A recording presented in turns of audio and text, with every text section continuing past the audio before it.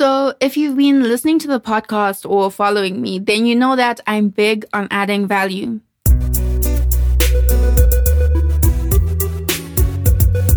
Welcome to the Created Creative podcast, where you get business tips for your creative hustle and learn how to use marketing and branding to help you create and grow an authentic brand with me, your host, Anyesu Chikumba.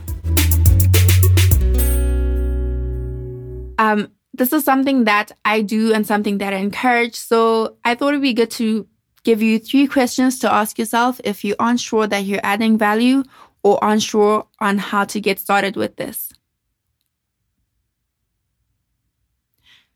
As entrepreneurs or small business owners, it's so easy to get short-sighted. We're new in the game and we want to see results now, and half the time we really just want to break even. This means that sales are often the biggest conversions we're looking for. But a sale is a once-off transaction.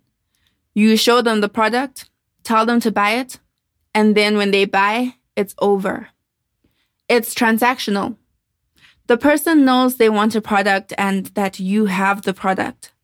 When they run out and need it again, they just want to buy it and can be swayed by convenience or price. That's because they aren't loyal to you. So that's one of the issues with just selling and not actually taking time to build a brand. Turning the transaction into a relationship is a lot more challenging, but it's still doable. So if you've been listening to the podcast, then you'll obviously know that I'm big on adding value, and that this is something that I encourage people to do. Add value until your audience trusts you, right? Then make sure that they keep on trusting you. The products you sell solve a problem. You know what the problem your product offering helps with is, but you need to be intentional about communicating this. So let's get into these 3 questions that I said I would have for you, right? The first one is, who is in my target audience? Create consumer profiles, also known as ideal client avatars, and then focus on understanding them. I have a free resource that I created for you that might help you tap into this if you haven't thought of who your ideal client is. I'll put the link in the description box for you. So I know that marketing can become overwhelming if you aren't sure of who it is you're serving, right? When you identify and define your ideal clients, you'll learn how to speak their language, come to know what they like and what they respond to well. You'll also get to know about their needs and the problems they face. Which brings us to the second question, which is, what are their pain points, or what problems do they have? Your service or products might solve these directly or indirectly.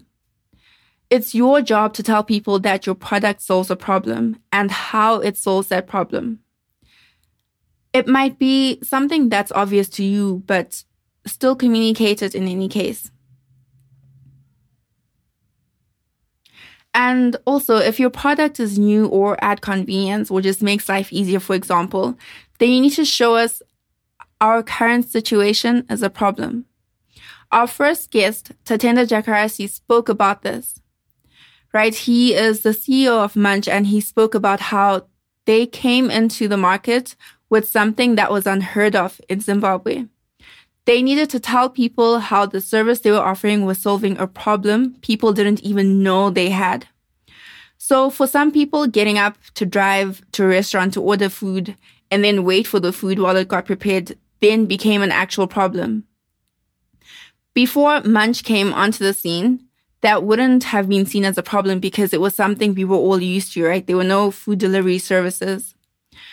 But now driving across town to get takeout is an actual pain point.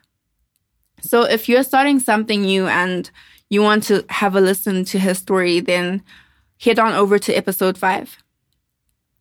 So the third question to ask yourself is what you can do to help solve this pain point and any other pain points or problems that might come up surrounding your service. So using the example of the delivery service. Munch had clients that didn't want to use the application to order food. So they still wanted the food to come to them, but they just didn't want to use the system that they had in place, right? So they had to let people start calling in. Then they had to let them know that they could call and order their food over the phone. Your actual products or services might solve a problem, but you'll find that there are usually some other problems surrounding this that come up, right? If it's to do with money, for example, then create a payment plan.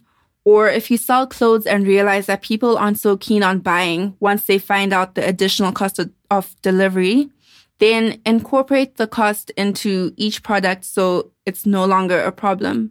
Then in your marketing, specifically say that we offer free delivery. So while you might not get instant results from continuously adding value, remember that it will help you build relationships with your audience and get them to trust you. And people buy from brands they trust. So I found a quote to leave you with on this. It says, "Our jobs as marketers, or in this case, brand owners, are to understand how the customer wants to buy and help them to do so." That's by Brian Eisenberg. So friends, thank you for listening to this podcast. Please leave a review and make sure you subscribe so you don't miss any new episodes. Also, if you would like more information or would like to work with me, head on over to my website, www.thecreatedcreative.com. Until next time.